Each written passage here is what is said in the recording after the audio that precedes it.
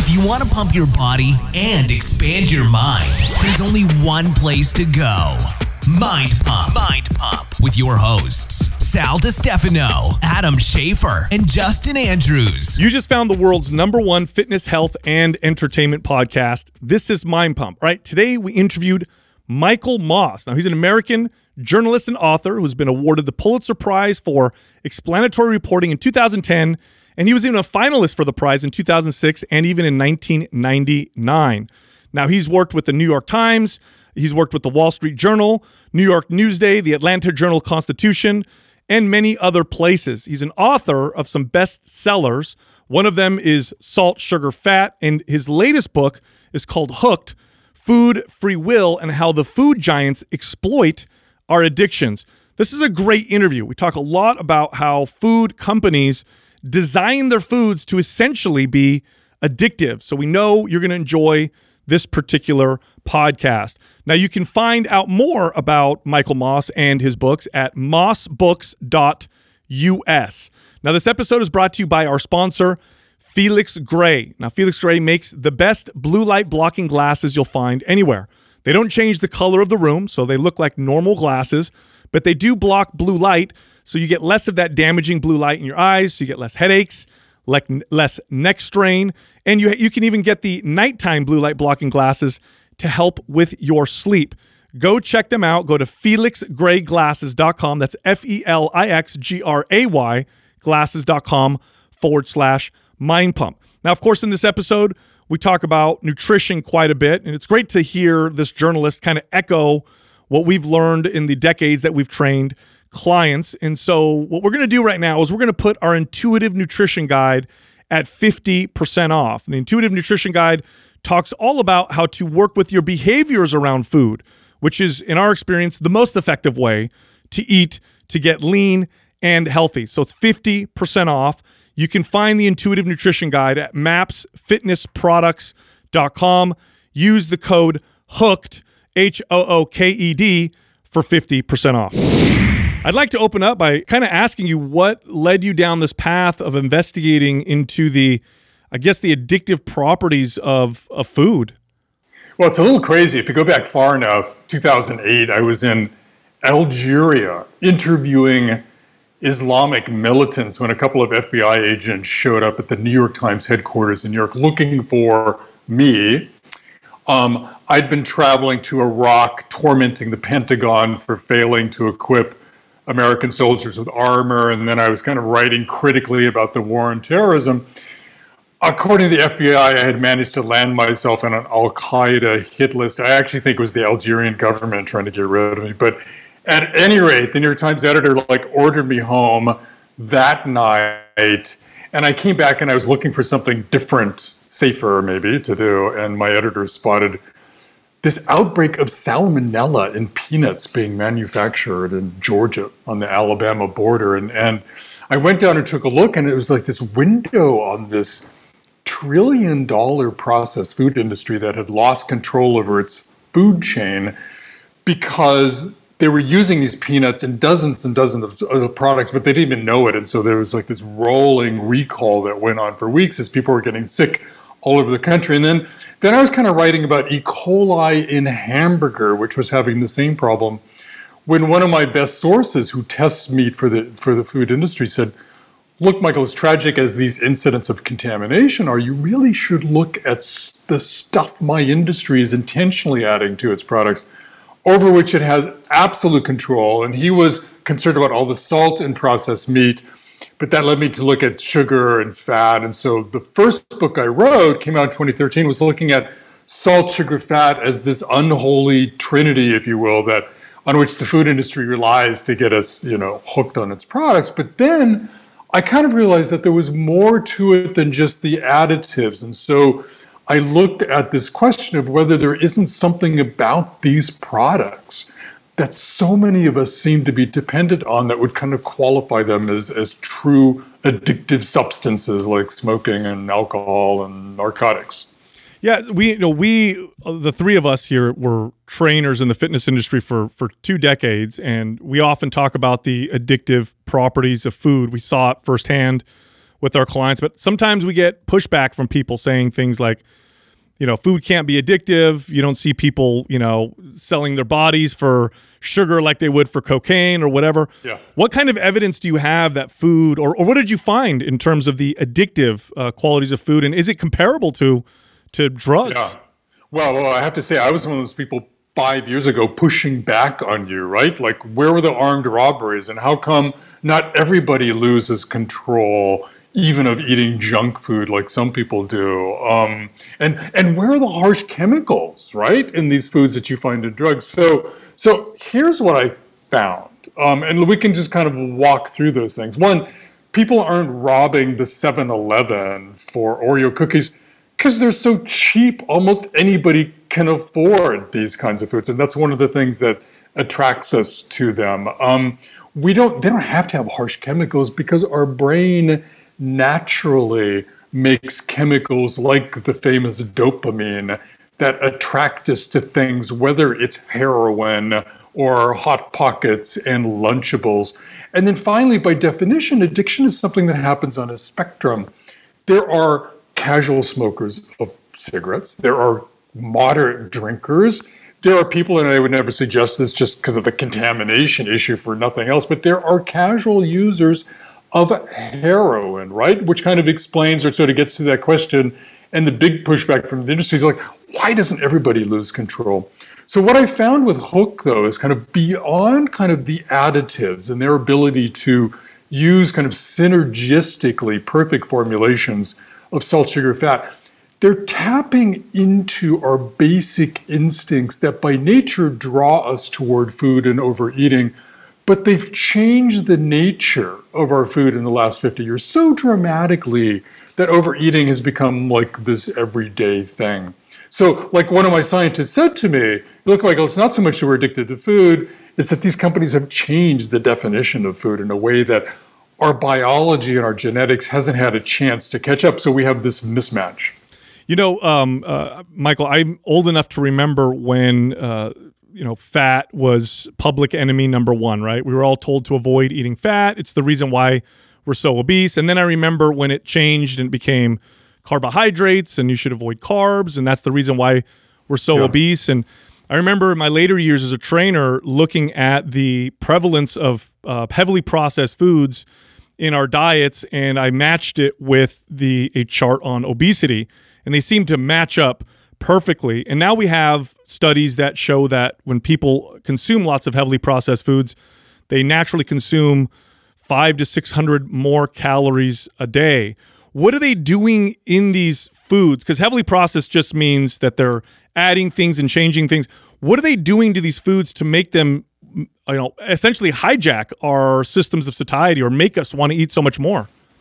Yeah, so one of the hallmarks of addiction is speed. The faster a substance hits the brain, the more seductive that substance is and the more apt we are to act compulsively as a result. So like cigarette smoke can take about 10 seconds to kind of fully activate the brain. Alcohol, narcotics are somewhat less than that, but still just a few seconds. Well, it turns out nothing is faster than salt, sugar, fat, and some of these hyper-processed foods and their ability to reach the brain. Because again, they're using our natural hard wiring that has made us be attracted to food because food is life or death, or it certainly used to be for our forebears, right? And so they did these incredible experiments where they sat people down and go like, okay, we want to measure how fast you taste sugar. So they'll put some sugar in, and when you taste sugar, push this button. So they put a little sugar on people's tongues, picked up by the taste bud, the sweet receptor within the taste bud, which then sends that signal to the reward part of the brain, the part of the brain people call go, that gets us to do things, to act, run from danger, or eat, or fornicate, as scientists say, right? Have more babies, the kind of really essential things that keep us alive. Well, those people were pushing the button, tasting sweet, in 0.7 of a second. Same with salt. Fat can reach the brain as well. So speed, and really for me, that kind of put the whole term fast food in a new light. I mean, I like to call these foods I write about fast groceries, because that's kind of what the processed food industry is all about in making these hyper-processed foods. Everything about it is fast. From the manufacturing to reduce the price of the products, because that's one of the things that attracts us to food, to the packaging, so we can open it up really quickly and get that kind of immediate satisfaction and yumminess, to the speed that the ingredients in those products actually are able to sort of hit the brain and cause it to go, go, go and want more, more. Talk about how, I heard you talk about how when you actually, there's some foods that are manufactured to dissolve really quickly to where it kind of hijacks satiety, right? Oh, yeah. So, Cheetos, right? Sort of the puffed snacks that you put in your mouth and you kind of gently press your tongue to the roof of the mouth. And what do?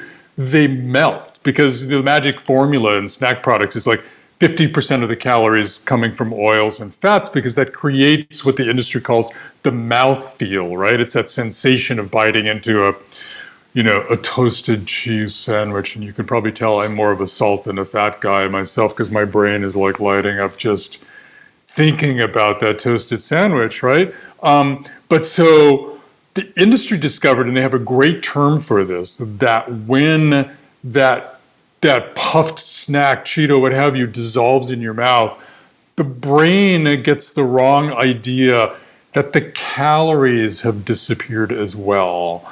And so you might as well eat that whole bag of Cheetos because you're not getting any calories, right? They're gone. You have to love the language that the industry uses to kind of describe the science of its products and its efforts to maximize the allure. But speaking of calories, that's another way that the food industry has been exploiting our natural attraction to food. So we evolved to like foods that have the most calories in them. Makes sense, right? I mean, calories is fuel, which is life or death. And even putting on body fat, right, was a really good thing for most of our existence. It enabled the brain to grow, us to get through hard times, to have more babies, which is the most important thing, right, evolutionarily. And we have sensors in the gut, possibly in the mouth too, that tell us how many calories there are in what we're eating or drinking. Scientists can do this really amazing experiment using a sugar called maltodextrin, which is actually kind of found as a miracle ingredient in a lot of processed foods, because it's a sugar, but for most people it doesn't taste sweet. And yet it has a bunch of calories in it. So they can use it for like adding texture and bulk to things that they don't want to sweeten too much, right? But you do an experiment where you have a glass of plain water and a glass of water with maltodextrin in it. You can't see the difference, taste the difference, feel the difference, but time and again, sort of in experiments, people will choose the maltodextrin. They will like that more than the plain water because the gut and the brain is sensing the calories. And so what did the industry do? They created this phenom of these calorie-packed products, right? That are empty calories, but the brain and the gut can't tell the difference between empty and good calories, good for us calories. And so we end up eating a whole day's worth of calories in like a bag of snacks, again, in the way that we don't have the biological tools to sort of put the foot down and say, wait a minute, this is like not a good thing to do.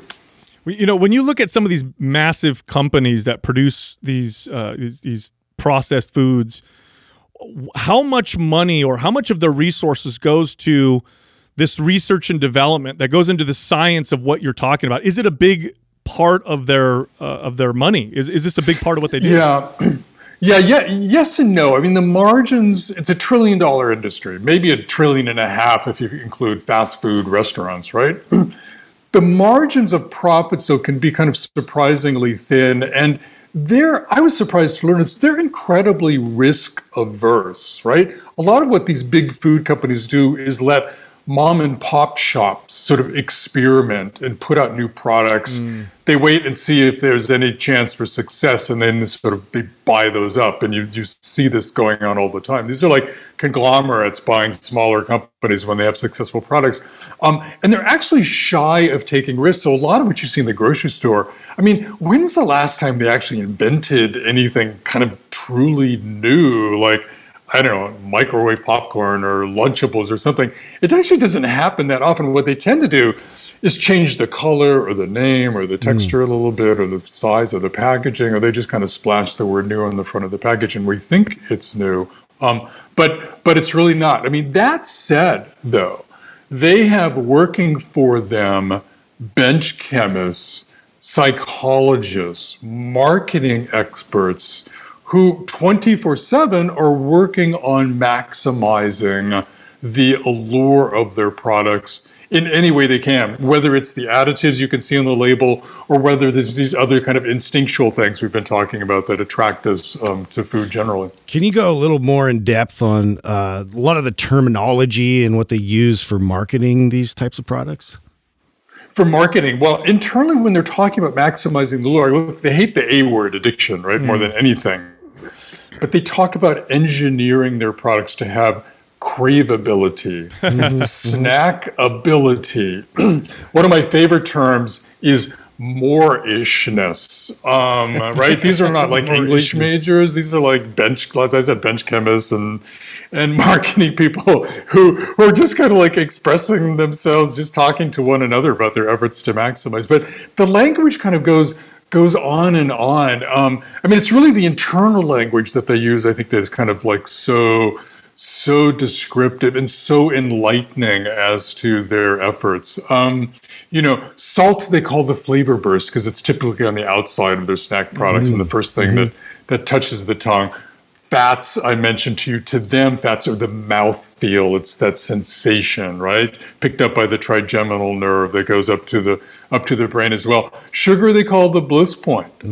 Just to give you one example of the effort they put into things, a gentleman who created some of the biggest icons in the grocery store, his name is Howard Moskowitz. He was trained in high math and then experimental psychology at Harvard, walked me through his recent creation of a new flavor for Dr. Soda, in which he started with no less than 60 versions of a syrupy flavor vehicle, if you will, as he calls it.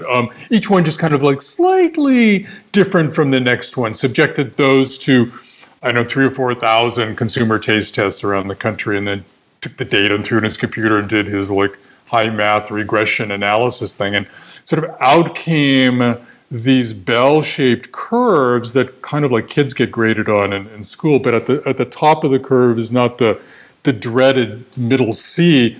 It's the perfect amount of sweetness, right? Not too little, not too much. It was Howard who coined the term the bliss point to describe that perfect amount of sweetness. But here's the thing. When you talk to nutritionists, the problem isn't that people like Howard help the industry engineer bliss points for things like soda and cookies and ice cream.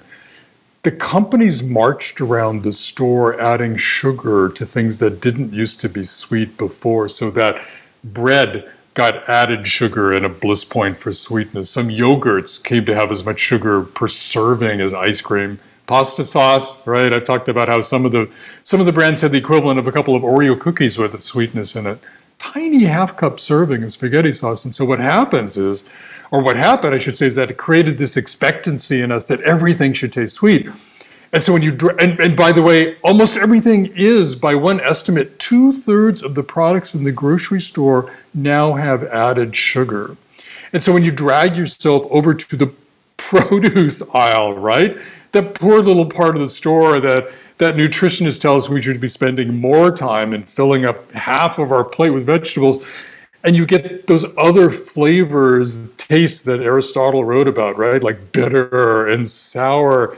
Your brain is like rebelling, going like, where's the sweetness? Take me back to the center part of the store. Talk a little bit more about that. So all of us, all three of us are fathers, and I have a 1.5-year-old right now. And one of my biggest concerns is what you just said right now, that 2/3 of the grocery store has got added sugars to it. And I know Gerber baby food has got sugar in it already. And so yeah. I imagine that when you introduce things like that to a baby already, you're going to increase the craveability, or the what did you sure. the terms they they're use? they're liking of sugar, and the same with salt. And look, I confess, I mean, I raised 2 boys. At one point, I caught them in the pizzeria licking the salt shaker. I mean, we're not. So, just an example: we're not born liking salt. We don't develop a taste for salt until maybe like 6 months of age. And salt is like this miracle ingredient for the processed food company. They're using it not just for flavor, but for texture and solubility, and as a preservative, and kind of on and on and on. That's why like 3/4 of the salt in our diet is coming from them, not from the salt shaker. But kind of the point of that is that, kind of through habit. Oh, I should mention too, and there was this great study done by some scientists who actually do some work for the food industry, where they looked at 2 groups of kids, and some kids were raised on like whole foods cooked at home, right? And then another group, processed foods. And guess who was, like my oldest son, more apt to be licking the salt shaker by the time they were in elementary school? It was that the group raised on processed food, because the nature of processed food was dictating to those kids what they should value in food. And in that case, it was salty food. In other cases, it's sugary food. So what they eat at a really young age, and possibly even still in the womb, depending on what their mother has been eating, is a big determinant in sort of shaping their likes and dislikes. Which kind of raises the whole memory things. I mean, one of the ways that I argue that food is more trouble for us than cigarettes, drinking, and drugs is that we start forming memories for food at a really young age. And we often associate those memories with, a beautiful, great time in our life. And that's why the food companies spend so much time advertising, marketing to us when we're young. And that's why you go to a ballpark with your kids. They're doing everything they can to put a soda in their hands, but knowing that at that joyous moment, that soda will forevermore be associated with that joyous moment. So when the kid grows up and they want a little joy or comfort in their life, boom, they're thinking of that soda. This leads me to this next question, Michael. We're talking about the addictive properties of these foods and how they're being manipulated to make them even more addictive. And one of the characteristics of addictive properties is this kind of, you build up a tolerance. For example, caffeine is a very commonly used substance. It's got addictive properties. I know when I first use caffeine, 100 milligrams gives me a nice buzz, but if I use it every day, I need 200 milligrams. Next time I need 300 milligrams. Do we see that with food? In other words, do we see that with processed foods where you eat them and at first it's like, oh, that's a little overwhelming, but then the more I eat, the more I need to get that same feeling? We do see this, and I think generally the answer is kind of no, not in the way that some drugs do that. And in fact, because drugs, we discovered, act differently, scientists who kind of define addiction dropped the tolerance sort of thing as a factor, as they dropped withdrawal, because there are some like heavy narcotics that you can use that don't create withdrawal pains, right? Like you imagine if you sort of envision a heroin junkie trying to stop heroin and just sort of having to like tie him or herself to the bed, for days on end in severe pain, right? That's no longer a criteria for calling a substance addictive. But what is kind of similar in kind of the same vein is that there's kind of a difference between wanting and liking. And what scientists who kind of study people in brain scan machines while they're eating or looking at pictures of food, they kind of discovered that when you get cravings for this food, the wanting goes up, but the liking doesn't necessarily go up. It can even go down. It's like we want this stuff and then we eat it and it's okay, but it's really the wanting that drives our actions and sort of the compulsive eating. And that can change over time. Speaking of scientists, there's this great guy, he's now at Stanford, Eric Stice, who did the first kind of longitudinal study looking at how people respond to food, both looking at pictures of food, how the brain responds, both looking at pictures of food and then actually tasting it, because he picked up on this really cool way, because normally you're in the fMRI, you can't chew, it blurs the images, but he pumps in this fabulous Haagen-Dazs milkshake that he makes for people and drips it on their tongue through a plastic tube, and so can watch the brain kind of respond to that. But what he noticed for the first time, and I think this is so important to understand our vulnerability and why we're so exposed and why this 42% obesity rate is so important and tragic, is that as people put on weight, body fat I'm talking about, excess body fat, their sensitivity to cues, as psychologists call it, pictures of food, taste of food, increases. They want the food more than they did before when they had less body fat, which is incredible. And I didn't really understand that until I spent some time with scientists who were like starting to look at body fat. And it turns out body fat is this incredible organ that's thinking, communicating with the rest of the body, and frankly being really devious, because its one mission in life is to protect itself from any effort on your part to sort of get rid of it. So if you're like trying to like diet to lose weight, your body fat is sending a signal to the brain telling you you're hungry, or hungrier than you should be or were before you had that body fat. And it's also slowing down your resting metabolism so that you're less of a threat to it, because you're burning less energy just like sitting around or sleeping. Wow, that is incredibly fascinating. Now, this makes me think of the characteristics of the behaviors that I would notice in clients when they would consume these processed foods. You mentioned the wanting more than the liking, and I even for myself, like I would say the food that the processed food for me that really is the most challenging is potato chips. And I notice when I eat them, it's more about the chip that's in my hand than about the chip that's in my mouth. It's like I want to get more in my mouth, and it's not necessarily that I'm enjoying the flavor, but rather I want the next one. Does that make sense? Yeah, kind of. Although speaking of potato chips, I have some of my favorites here, of course. And you notice the bag is like somebody's been into these, but and I usually bring these out to talk about like that flavor burst of the salt that's on the surface and the 50% sort of fat oil from calories for the mouthfeel, right? Even these kind of melt in your mouth. They also, the noise that food products make is really critical, because they've discovered that the more noise a potato chip makes, the more apt we are to eat more chips, right? And what I didn't know too until spending time with nutritionists is that potato chips are kind of loaded with sugar, in the sense that the refined sort of potato starch gets converted into sugar in our body actually kind of fairly quickly. So it's got that trifecta of salt, sugar, fat. I mean, for me though, we're all different, right? Addiction happens on a spectrum. Our trouble with food happens on a spectrum. I'm one of those people who can reach into a bag of potato chips and eat a handful and close the bag up and put it away, and not feel compelled to eat the whole bag in one sitting or even pull it out later in the day. And I like to think that I still sort of want it and like it. But we're all different, and we're all vulnerable in different ways at different times of the day. And I would eat this right now, except I'll make a lot of noise. Do you think that's because it's more psychological for the individual, and just like we use drugs to medicate for something else that we want to be distracted from? Oh, do you think that's so do you think that's I the reason? talk to people. Yeah, no. When you talk to sort of drug addiction experts, I think the really smart ones out there are looking for that underlying cause. They're basically, asking the client, why are you taking this substance? And really why? What's going on there?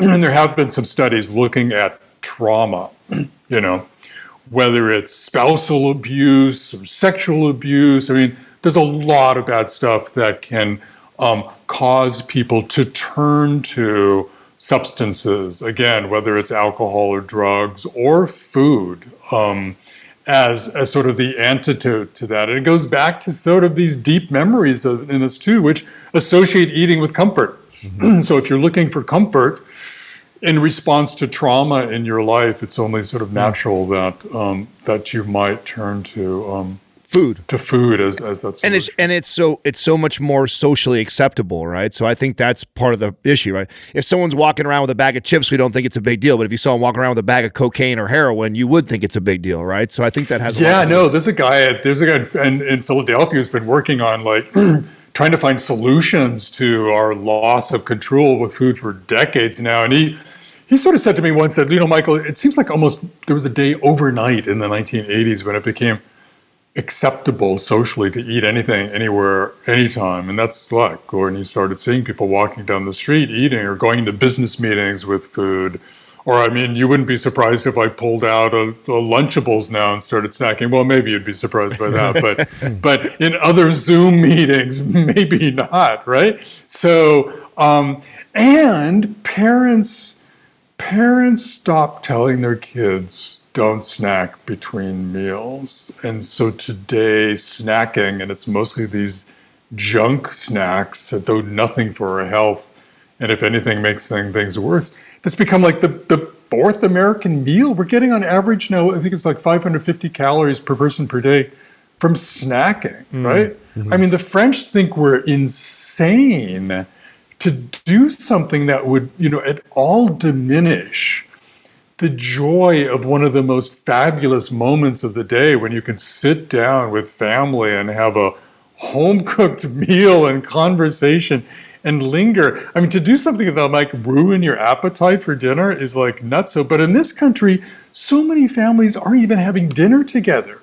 They're grazing kind of all day long, or they're just, they're grabbing their dinner on the go separately, individually, or they're watching TV while they're eating dinner distractedly, which can also cause you to overeat. Yeah, although we are now seeing that most modern nations are starting to follow our lead. I know we were the leaders in obesity by a long shot. Now we're starting to see these other countries start to creep up. And I even Mexico, for example, was a few decades ago, didn't have an obesity epidemic, and now it's exploding with the introduction of a lot of these foods. Are we seeing this just grow everywhere as countries adopt more of this kind of modern Western, I guess, lifestyle? Yeah, I think so. They followed the game plan of tobacco industry, because when tobacco industry was pursued in courts and had to settle that huge case with state attorneys general back in the late 90s, the tobacco industry was already moving overseas into countries where people were paying less attention, knowing that their marketing dollars were better spent there. And Big Food has done the same as more and more of us care about what we put in our bodies and change how we value food and think of it less as instant gratification and yumminess and more as like fuel for strength and our brains. These companies have moved over to their marketing to other countries. I think they started more with like emerging places like Brazil with emerging middle classes that again hadn't thought about processed food, weren't aware of the hidden costs in convenience foods, but also European Union. It's like they're all over the place now, including France, because people are facing the same kinds of stresses and changes in social norms there as they were here, earlier. Now, you've had a lot of experience going in and meeting with a lot of these CEOs and companies, and I know you've said before too that you don't demonize them or blame them. They're doing what they're supposed to. They're a company trying to make money. But have you ran into some of these owners and founders feeling guilty for what has happened and maybe changing sides or changing their mind on how they want to do things? Yeah, no, I was really lucky. I mean, as you know, with Culture Group Out, the first book, I came across this trove of documents that put me inside the companies and their memos and emails and white strategy papers and marketing plans. And it was those documents that enabled me to identify people who invented, many of these products, like the Lunchables, and to get to meet and talk to the former president of Coca-Cola for North America. And I was struck by two things. One, how many of them don't eat their own products because they know better and they're worried about losing control, or they're worried about the health effects, right? But two, how many of them sort of came to have misgivings about their life work. And they could kind of argue that, look, we invented these things in a more innocent era, 1970s maybe, before everyone became so dependent on them. We didn't mean for people to eat Lunchables every day or Hot Pockets to make that your dinner, etc., right?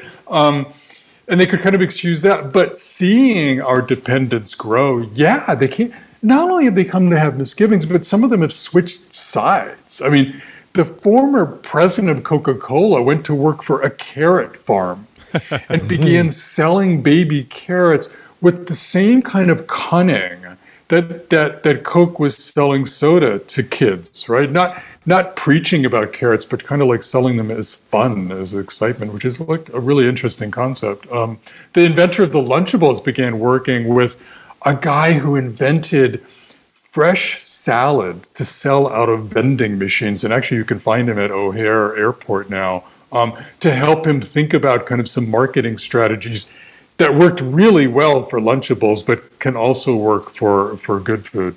What are some of the other factors that they manipulate to make these foods so irresistible? I mean, we mentioned salt, sugar, fat. You said mouthfeel, sound. Is it like dissolve the bag? Yeah. Color, so you're hitting a lot on color. We get really excited by color. I realized this most when the first book, Salt, Sugar, Fat, had come out, and I was at the New York Times newsroom, and this guy from Silicon Valley called me up and said, "Hey, I want to come visit.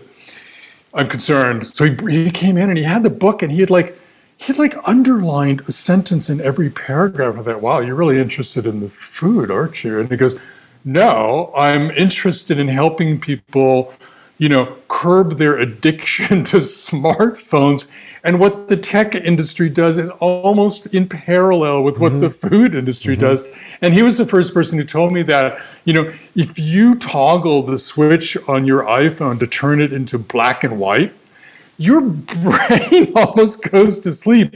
It gets much less excited, rather, over any of its functions or the apps. I mean, you're going I paid that much money for this piece of junk. I don't even want to use it. It's really incredible how color gets us excited. And the same thing is true with foods too. That's why when you go grocery shopping, it's like burst of bright neon colors. I mean, that gets excited. But yeah, let's go back to the basic instincts, right? So we by nature love food that's cheap. In the old days, that meant less energy expenditure of our part. You can imagine being in a hunter-gatherer society. It made a lot more sense, instead of running down that antelope for dinner, just grabbing that aardvark, that's poor thing that's sitting there, right? and have that. And so what do the food companies do? They have these chemical laboratories working for them. They're called flavor houses. They mimic the flavors in sort of the natural world in order to enable the processed food industry to make their products. They came up with things like the pumpkin pie spice, right, that you see in a lot of products in the fall, from like candy to Pop-Tarts to cereal, what have you. But the main thing, using, by the way, as many as 80 ingredients to make that pumpkin pie spice, I discovered when I spent some time at one of these flavor houses. But their overarching goal is to mix and match those ingredients, those additives, to reduce the cost. Because these companies know that we'll get incredibly excited by a box of breakfast pastries that cost 10 cents less than it did the week before. Again, as a basic instinct of ours. We're drawn by nature to variety, because our forebears realized through natural selection that if we ate lots of different things, right, we were more apt to get all of the nutrients we needed to thrive and be healthy and what have you. And also we became really good at eating lots of different food, because climate used to change in the past, and it would dramatically change our food source. We would have to adjust to it. And humans became really good at adjusting to lots of food and being able to fall in love with lots of different foods. That's why people could move or emigrate to the Arctic and fall in love with whale blubber, right? So what happens in the grocery store? You walk in the cereal aisle and there are 200 versions of sugary starch, right? The companies knowing that will get us excited, sort of our natural attraction to variety. And then we talked about calories, which is probably the most significant thing, that they're most significant instinct of ours that they're exploiting to sell their products and put us in this biological mismatch. Now, I've seen over the years how fortification of minerals and nutrients and things and all these products have just basically entered into every single food item, it seems like. Is this an effort on their part to try and then inject these nutrients back into the foods as they've been manipulating them so they have the You taste, have to the share feel? your Kellogg story for this one. I've heard you Yes. tell about the first time you bit into the Kellogg's without the sodium. Yeah. Oh, right. So it at one point I was looking at salt in particular, and I went to the biggest companies and said, like, what's the deal here? I mean, salt has become like this public enemy number one because we seem to be eating too much of it in associations with high blood pressure, heart disease. Like, why are you using so much salt? And they said, and one of them, Kellogg, said, hey, come on in. And they didn't just talk to me, they prepared for me special versions of their products without using any salt at all, right? They thought they were going to show me. And they did, because it was the most god-awful eating experience I ever had, right? We started with the Cheetos. The Cheez-Its, which normally I could sort of eat day in and day out, right? But the ones that they made for me without salt, we couldn't even swallow them. They stuck to the roof of our mouth because salt adds texture and solubility. We moved on to the cornflakes. The frozen waffles were next. And with the ones without salt, came out looking and tasting like straw because salt does add some flavor and then color. And then the clincher were the cornflakes. Put them in a bowl, threw in some milk, took a bite, and before I could say anything, the chief spokeswoman for the company was sitting there in this laboratory, and she swallowed and burst out, metal! I taste metal, metal. And I kind of go, yeah, I thought one of my fillings fell out. It was like sloshing around in metal fillings, right? It's like sloshing around in my mouth. And the chief technical officer for the company, right, who's in charge of like all things scientific, he's kind of started chuckling and goes, yeah, not everybody will taste the metal in saltless cornflakes. And look, I didn't even know cornflakes had salt in them. But he said one of the beautiful things about salt for us is that it will mask, cover up some of the off notes, bad taste that are inherent to some processed foods, which explains sort of why they see salt and a lot of these other additives as these miracle ingredients that they're not all there to wow your go brain. A lot of them are there just to keep like the machinery from getting sticky in these factories making the food, or as a preservative so they can stay in the warehouse for 6 months without rotting or going stale, and on and on. So a lot of these additives are functional things for the industry and not necessarily things we should be concerned about, except kind of overall when you ask the question, like, what is this stuff? You brought up the tobacco industry a couple times, and then you very quickly mentioned the tech industry with phones and apps, and of course now we're talking about processed foods. Do we see a lot of carryover? In other words, do we see people moving from one industry to the other? So, like for example, does a food company hire people from big tobacco because they're so good at making their products so addictive, or vice versa? And are we seeing them now move to tech to kind of figure out those things? Oh yeah. So yes. So one of the things I discovered for the first book, and I touch on a little bit in Hooked, is that for the longest time, Philip Morris was also the biggest single producer of processed food in North America, because it bought, back in the 80s, the old company General Foods, which used to be here in New York up in Tarrytown, and then Kraft, and then Nabisco. And in that case, it was kind of the tobacco managers, guiding the food managers on how to sell their products in the grocery store and in convenience stores where cigarettes had a lot of their sales.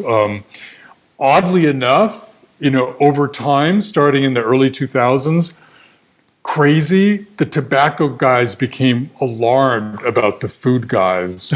And they actually warned them privately that you're going to have as much trouble over salt, sugar, fat, literally citing those additives, and obesity as we are over like smoking and cancer. And you've got to like do something to reduce your dependency or we're all going to get in trouble. Well, by the mid-2000s, Philip Morris had actually bailed on the food industry and sold its interest in those companies, I think in part because of that alarm about where the processed food industry was going. The tech side, we see something different now. We see this phenomenon of like tech food, the meatless burger, right? The something or other made with pea flour instead of soybeans or what have you, right? So there's a lot of folks in Silicon Valley who are trying to reinvent processed food using technology. And no doubt the big food companies are starting to acquire some of these products that look like they have the biggest chance of success. Wow, that is incredibly fascinating. Okay, so the people in the food industry being warned by tobacco, because obviously tobacco got heavily regulated. And actually, it's actually one of the very few, in my opinion, success stories of regulations. Less people smoke now than they did before in America. It's not nearly as big of a problem. Obesity kills, though, way more people than tobacco ever did. Are you, now that you've investigated this and you've been so deep in it, are you supportive of regulations or maybe state-sponsored education on these foods? Because obviously they're a part of the formula that's causing so many of our health problems. So if you're asking me kind of like what government can or should do, I mean, yeah. So, as a journalist, it's a little bit beyond me, but there are kind of a couple things that are beyond me to say, but there are a couple of things happening. One, you've probably heard of soda taxes, right? Where a few cities, I think Philadelphia, I think all of Mexico, has imposed, a few cents on bottles of soda. And it seems to work in nudging people just a little, just enough to kind of change their eating habits. Because look, I mean, we love money as much as we love cheap food, right? So who wants to spend 10 cents more for a bottle of soda? It almost gives us an excuse, right?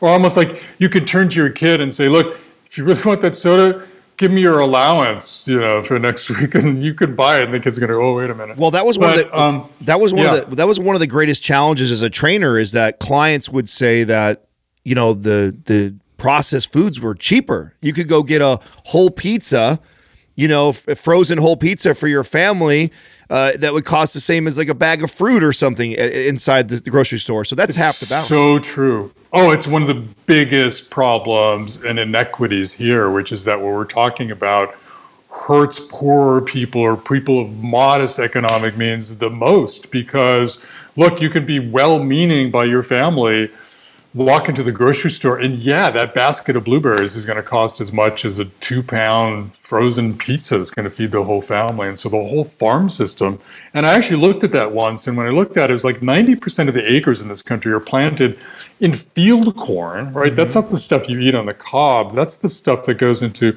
animal feed, high fructose corn syrup, but also as ingredient in processed food. And then soybeans, right? And the rest, 10%, all of the 10% is all the vegetables and fruits and nuts and all that stuff we should be eating. And the research and development money is largely going toward the ingredients in processed food as well. So I think your clients are right. I think there are people working on that who will argue that it is possible to eat for even less money than processed food can cost. But I think it's kind of hit or miss. And it's I found during the pandemic, where I had to do most of my cooking because my wife worked for a hospital system and she was 24/7 for the entire year. I found the hard part was kind of not finding some dishes that were affordable and yummy and I could make without a lot of inconvenience, but kind of doing that week after week after week without boring the family, sort of getting that continuum going. But look, I mean, I have a spaghetti sauce recipe down using a can of whole plum tomatoes that I'm sure costs less than the prepared sauce. And I have it down to like 93 seconds now. Wow. Yeah. Granted, if it simmers a while, the family's more apt to eat it. But the actual work part of it, 93 seconds at less cost than a jar of certainly the better kind of prepared spaghetti sauces out there. Yeah, well, because it is interesting, right? Not only is obesity a problem, but it's poor people and lower middle class that are more obese than even people that make more money. Which in the past it was the reverse. In the past, the only people you saw that were obese were the very wealthy, and everybody else was, underfed or undernourished. I think part of the problem is the subsidies that we have for a lot of these crops that you talked about makes them kind of cheap, and then the processing the foods and the fact that they have such a long shelf life, they don't have as much waste, or should I say, when you're selling fresh fruits, you lose quite a bit because they go bad. But if I'm making frozen pizzas, I'm not losing very many.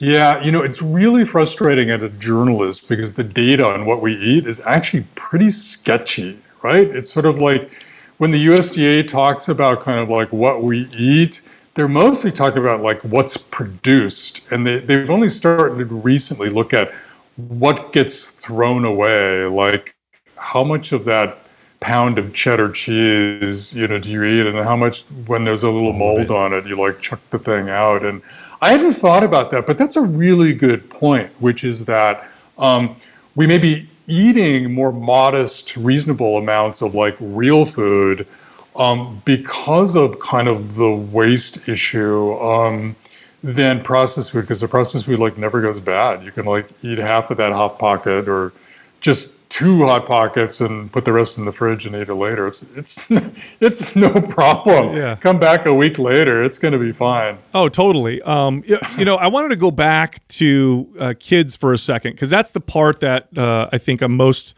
concerned with. And I know that as we're developing as children, there's quite a bit of plasticity in the brain, right? The brain is still developing. And once you hit a certain age, your brain is still plastic, but there's parts of it that are that they're permanently developed in comparison. Do we see changes in brain development with children who are exposed to these foods, quite often as children? Do we see that maybe their cravings change because their brains now have molded to want these foods even more than if they had never been exposed to them in the first place? I haven't seen those studies because I think you have to slide these kids into brain scans and follow them over time. And it's it may be a little expensive and a little bit kind of invasive. And the best we could do is kind of look at their likes and dislikes as they change. I mentioned salt, right? Sugar too. But other than that one longitudinal study over body fat, and I think he started with people in their early 20s or maybe even their teens and followed them over time. And maybe there are, but I don't recall reading about any kind of really deep dives into the minds of kids to see how their brains might be physically changing.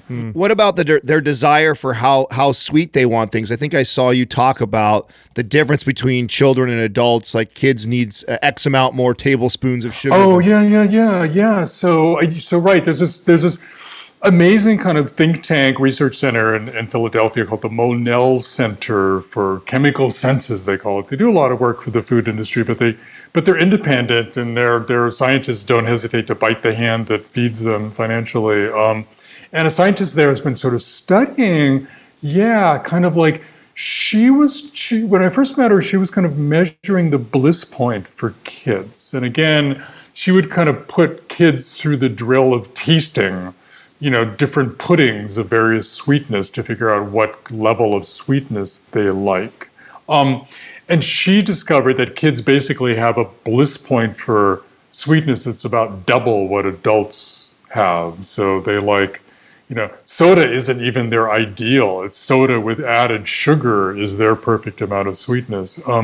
But even she hasn't done sort of studies over time to see if kids like sugar more than they did 50 years ago. Yeah, no, that makes sense when you because I know children are much more averse to bitter. When I was a kid, the taste of coffee was disgusting, and now as an adult, I like it. And probably because sweet in nature meant safe, right? So if you taste something sweet in nature, it's probably not bad for you. It's probably not poison. And so children being obviously smaller and more sensitive, or should I say maybe more vulnerable to toxins, they probably, it makes perfect sense that they would have a higher bliss point than adults. Yeah, and that's why sort of non-calorie sweeteners are kind of so interesting and a little bit scary scientifically, right? Because sweet also probably meant calories to us in our evolutionary history.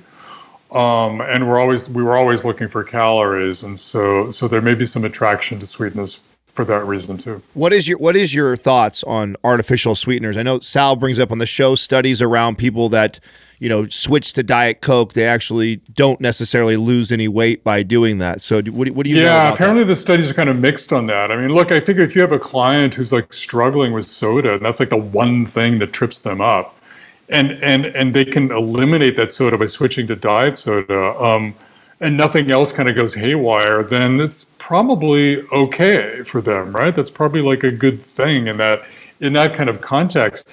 I think what's troubling to some scientists is that because of our concern about all the sugar they're adding to so many products, a lot of these companies are now, again, marching through the store, reducing the sugar by adding no-calorie sweeteners, and sometimes cocktails, 2 or 3 of these substances, natural or not natural, where not only the studies are a little ambivalent about whether that's going to help you gain control of your eating habits or not, but it's also not kind of clear what that's doing to us kind of biologically. And there was this, I end salt, sugar, fat, and I refrain from writing about mice studies or animal studies because, as they go, we don't necessarily go. But there's this critter in the animal world called the fruit fly that's incredibly close to us in its eating habits, right? It loves fruit and it loves fermented things. It loves beer, right?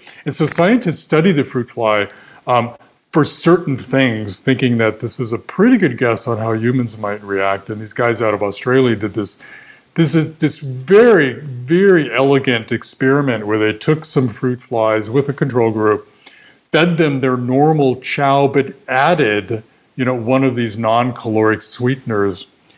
And the fruit flies went into like starvation mode. They couldn't sleep. They couldn't sit still. They were constantly eating, even though they were still getting their food and the same number of calories. And so the worry is that when we taste something sweet and the brain expects calories from that sweetness, the sugar, and the gut expects calories, and those calories don't come in, the brain may like overreact to that and tell us we're starving. And so conceivably, and the science is totally weak on this still, I wouldn't bank on anything like this, but conceivably one could be drinking diet soda and then feeling hungrier than you would otherwise. Michael, that's exactly the experience that we've had training everyday people for over 2 decades. I've never had a client, the only times I've ever had anybody lose weight by consuming artificial sweeteners is when their diets were extremely controlled,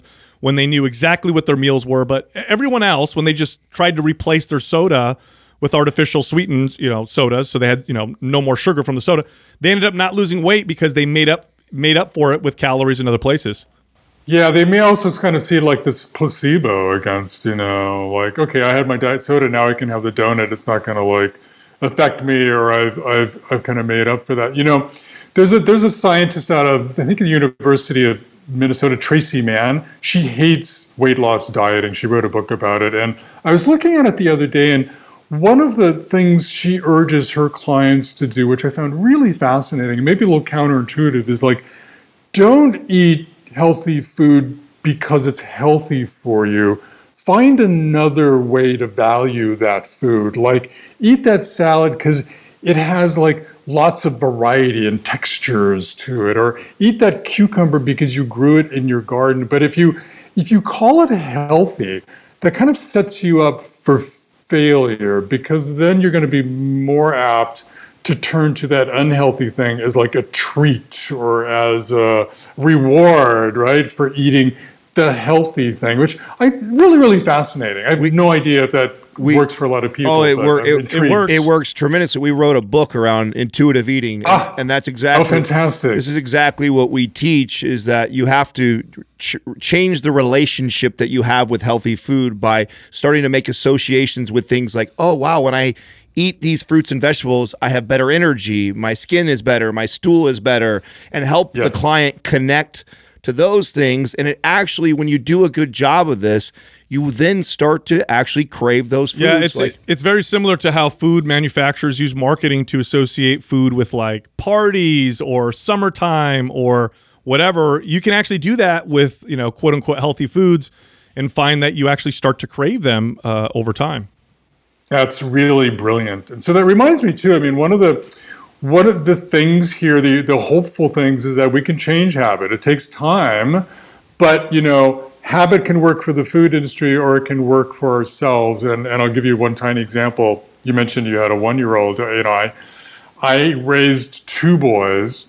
One is just graduating this month from college, right? And when they were young, we were trying to get them to eat broccoli, right? And my wife kind of out of thin air pulled the number 19. Like, if we could just get them to try broccoli 19 times, then they'll like it. And there's some truth to that, because one of the scientists I met, Rich Mattis, he's at Purdue, and I was kind of pushing him to say, like, what's more problematic, salt, sugar, fat, this? But he goes, actually, Michael, I think we like what we eat more than we eat what we like. Meaning, as powerful as these additives are, it's the repetition and the habit that causes us to like things. Because, that's why people in some countries love to eat crispy insects, right? True. It's delicious, and we're appalled by it. That's just a matter of what they're taught and clued into and become habituated to as kids. And so I think that's where the huge hopefulness lies here, is that we can take some of these same techniques the industry uses on us and turn the tables and use them to our advantage. And one of them is just keep trying, keep giving your kids taste of this healthy food until it becomes a habit. And what they're doing is they're deepening their memory channels for those foods. No, that's very true. I did that as an adult in my early 20s. That's how I got myself to enjoy eating fish. I hated fish growing up. And then I, as a fitness, professional, I knew, okay, fish is very good for me. I'm just going to keep trying. And I ended up developing a taste for it. And now I enjoy eating and fish. It takes time, right? It does. I mean, I've been a runner most of my life, and I have friends who start running, and often what happens is they'll go for 2 weeks and then quit. And I like to often say to them is like, look, a really good strategy is to try to keep at it until not doing it feels worse than doing it, right? And kind of what's going on there is you're like getting hooked on a good thing, and you're deepening sort of that habit. But it can take time, and we've had a lifetime of these big food companies dictating to us what we should value in their products. And so it only makes sense that we're not going to be able to turn that around in a week or 30 days or whatever other hype you see in these kind of quick fix diet programs. It can take a couple of months to sort of really change your eating habits to the extent to which you're no longer vulnerable to the kind of those spontaneous cravings when you're distracted and not thinking about the food. That's the real key, I think, for people. Michael, you're revealing so much in your books about this, like you said, trillion and a half dollar industry, how they make their foods so irresistible and the process that goes through it and how they affect our body in terms of how we can get addicted to them. Have you gotten any pushback? Have you gotten any pushback from doing this kind of where you're reporting on this kind of stuff? Are they getting angry with you? Are you getting threatened? Or have they been pretty friendly and letting you in and said, yeah, tell people? I have a feeling they wish I'd never been born, but I also think, look, I was trained at the Wall Street Journal and the New York Times to be accurate and fair and thorough, and I think they can kind of appreciate the reporting, but also it's important to remember that there have been within these companies cabals of insiders who've been trying to change things from within and kind of run up against the problem, which is these companies are more addicted to these, to making their food cheap and variable and convenient than we are. And so it's really hard for these companies to change. So I think that privately, they've actually kind of been cheering me on. Because look, again, I don't see this as this evil empire. I think if they could sell good food, they would. They Right. make money in it. They kind of would, but they just haven't figured it out yet. Right. And it does sound like that they're learning from, I guess, what happened to past industries. And they're saying, okay, we need to maybe figure out a way to prevent this from getting hyper regulated. They were warned. I didn't say they were learning from the. They were certainly warned by the tobacco people. In fact, toward the last chapters in Hooked, I write about ways that the industry is actually exploiting our efforts to regain control, right? They quietly bought up the dieting industry, right? You had Heinz buy Weight Watchers, and even Atkins at one point came to be purchased by, a company that owns highly processed foods, right? And so, but also they kind of even turned to the addiction question in their foods and started fiddling with their formulas in a way that they thought would ease our concern about our inability to control our eating with these products. And so they started doing things like adding protein, which is kind of this thing which in the right kind of diet can maybe help us feel fuller faster and get satiated and thereby eat less. But they're adding protein to like sugary cereal and then splashing the word protein on the front of the package without any sort of, proof that that's going to help us eat less of that cereal, whether we should be eating any of it at all. And then fiber, same thing, right? Also, fiber may be that thing in whole vegetables and fruits that's so good for us. It gets us to slow down, right? The antithesis of fast groceries and fast food, slow down the metabolism. Well, so what are these companies doing? They're starting to add a couple of dozen crazy fibers they're getting here and there. Some of them are made in the laboratory. And when I looked, in fact, when the FDA looked, the science isn't there. There's like hardly any science at all connecting those fibers with any increase in fullness or satiety. So in one ways, it's kind of even worse than them responding sincerely to our concerns about our food and not just pretending or health washing their products to pretend that they're responding. Yeah, no, as a health professional, I see these cereals and stuff that say, high protein, and I look at the back and it's like 6 grams of protein. Oh my God. Which is nothing. Or the fiber that they add is not, the kinds of fiber that you may find in whole natural foods, but rather, that at least they could put on the label, hey, we are also now high. It reminds me of, it's funny, back when we could go to the movies. I remember went to the movies and my son goes, oh, look, those that bag of candies are fat-free. I remember I'd see the bag and it says a fat-free food. It's almost like they're just advertising that they're, organic, for example. They'll advertise that they're, healthy based on what we think is healthy, but in reality, they're just trying to placate. Yeah, look, I tell you a little secret. Look, suppose I am a trained investigative reporter, right? But some aspect of this is so easy because all you have to do is walk in the grocery store and look at the front of the packages, because that's the most important real estate in the store. That's where they have our attention. And that's where they're trying to dissuade us from looking at the fine print, right? The nutrition facts box, or thinking too much about the product. And it's like totally open. As the former president of Coca-Cola, Jeff Dunn, said to me, there really isn't any smoking gun here, Michael. They're putting this all up front. This is bubbly water with sugar in it. That's what it is. And they're not like mincing words here. And so if you want to know kind of what the latest trend is in the industry to respond to our concern about something, you just look on the front of the package. And it's going to say less sugar or less fat or less salt or added calcium or more protein or bunches of fiber or new, or it's all there. It's really amazing how transparent they can be. Yeah, no, you're 100% right. Well, Michael, this has been a great conversation and interview. I really appreciate the stuff you're writing about. We talk about this stuff all the time on the show. And like I said, we've worked with people for so long. And all of us, it took us a while to really identify that was the issue. It wasn't that they're eating too much fat or too much carbs or necessarily, but rather these foods that when you eat them, they just make you overeat. You're eating a food that is engineered to make you do that. Yeah. Well, thanks for having me. It's been great talking, and thank you so much for your work.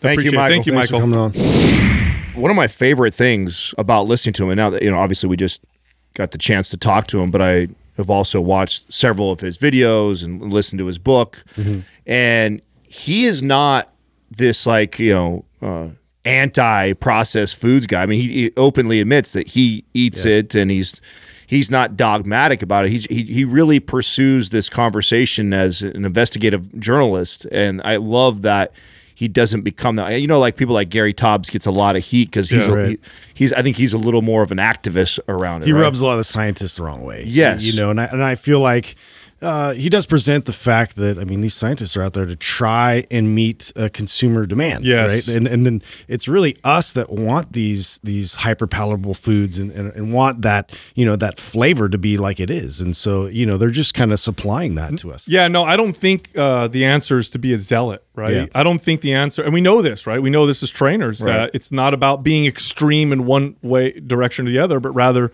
being aware and being responsible and having a good relationship with these things so that, look, I enjoy potato chips sometimes. I enjoy heavily processed foods sometimes. I love that he talked about that, where I brought up our intuitive eating guide, that, you know, he was like, you know, I think the key is like just changing the relationship. Yes. Like, I mean, that's exactly what we talk about all the time. And, you know, although we don't have studies to prove the success of it, I mean, we've got 2 decades of training clients and have realized over that time that from our own experience, we've been able to see people change these behaviors, which is, I think, is something to highlight. Is like this cravings and these things that seem like you're super addicted. Like there's a way you can regain control of that. 100%. It's really nice to hear that from someone like him because it confirms the stuff that we learn. It's like it's not about necessarily counting the calories or the macros, but rather the behaviors that drive some of the things that you do. And if you can work with your own behaviors, and oftentimes in many ways that these marketing companies do with you to make you eat their products, you can do to yourself to get you to eat in ways that are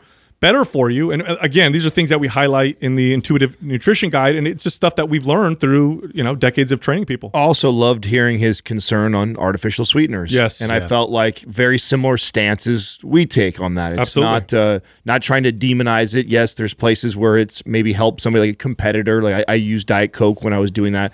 But to caution those like our clients that are using it in hopes that, oh, this is going to help me lose weight, and really it does not do that. It's a bit alarming, and that's the thing, is we've seen patterns and we've seen these behaviors and what that kind of results into in terms of like then all of a sudden now there's openings for more calories to make their way in. Yeah, and the you know, I'm a little upset that there aren't any studies to show how this affects children necessarily, but I'm going to speculate that because the brain is developing as a child, if they're exposed to these foods that have this crazy pleasure, you know, point or whatever, this bliss point, that it's going to wire them to find whole natural foods even more bland, and to find these foods even better or more desirable as they get older. Because I know, look, I tell you what, this is my own experience with my own kids.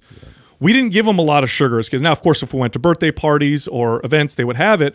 But we never drank soda. We never really, you know, had it in the house. And it's funny, when my kids would go to a birthday party, if I gave them a piece of cake or a soda, they'd have like half and they put it down, and people are like, why don't you have the whole thing? Like, oh, I'm kind of sick of it. And I think it's because it was overwhelming because they didn't grow up having those things. I agree with you. This is what I was searching from him when I asked him about. So he does this thing, and I've seen him do it at a talk at like a college, right, where he takes the 8 tablespoons of sugar, mixes it in water, and he has an adult, and he has a kid, and supposedly the ratio is like 12 for a kid, 8 for an adult, as far as. But the thing that's them testing or playing with that today, right now. What I would challenge is the kid that grew up 30 years ago. Would they be the same way? And is that because we have things like Gerber food and stuff that has sugar in it already, and the kids today are getting introduced to not only sugar sooner, but more of it sooner, and so that they probably crave it more or want it more or need a higher amount of it, to your point with like, you know, caffeine and things like that as it starts to raise. And then you bring an example of like your kids, and I've had several clients where they actually raise their kids on all whole foods, and they will turn down a full cookie. They'll eat half a cookie and give it back. You don't do normal kids don't do that. I have kids that have been introduced to sugar, and again, this is just my experience, but I've seen it enough times that I've connected the dots of like, oh wow, when you give your kids all whole foods, they and to long enough, right? Not just for the first year of their life, but for years. when they get to that age where they can make that choice, a lot of them don't choose to eat. Well, I love the example, he brought up of the crispy insects and how certain cultures, it's like what you grow up with is so formative in your patterns, that you take from there on, the rest of your life. Dude, I know as an adult, if I have a lot of, let's say, sugar, for example, that as I have it, I start to want more of it. Initially, if I go from Whole Foods and don't eat much sugar at all, and then I eat some sugar, it's almost overwhelming. I'll eat some and I'm like, oh, that's too sweet. But if I have it all the time, it doesn't become too sweet anymore. It starts to become more desirable. So I definitely think we train ourselves to do these things. And Adam, I love your example of when you competed and you ate a strawberry after having dieted for a bodybuilding show, how sweet the strawberry all of a sudden tasted to you. So I think it definitely affects how we perceive these things the more that we have them. And so we kind of train ourselves to do this. So look, if you like our information, if you like our podcast, you'll love mindpumpfree.com. Go check it out. We got lots of free guides there that you can choose from. Also, you can find all of us on Instagram. So you can find Justin at Mind Pump Justin, me at Mind Pump Sal, and Adam at Mind Pump Adam. Thank you for listening to Mind Pump. If your goal is to build and shape your body, dramatically improve your health and energy, and maximize your overall performance, check out our discounted RGB Super Bundle at mindpumpmedia.com. The RGB Super Bundle includes MAPS Anabolic, MAPS Performance, and MAPS Aesthetic. 9 months of phased expert exercise programming designed by Sal, Adam, and Justin to systematically transform the way your body looks, feels, and performs. With detailed workout blueprints and over 200 videos, the RGB Super Bundle is like having Sal, Adam, and Justin as your own personal trainers, but at a fraction of the price. The RGB Super Bundle has a full 30-day money-back guarantee, and you can get it now plus other valuable free resources at mindpumpmedia.com. If you enjoy this show, please share the love by leaving us a 5-star rating and review on iTunes and by introducing Mind Pump to your friends and family. We thank you for your support, and until next time, this is Mind Pump.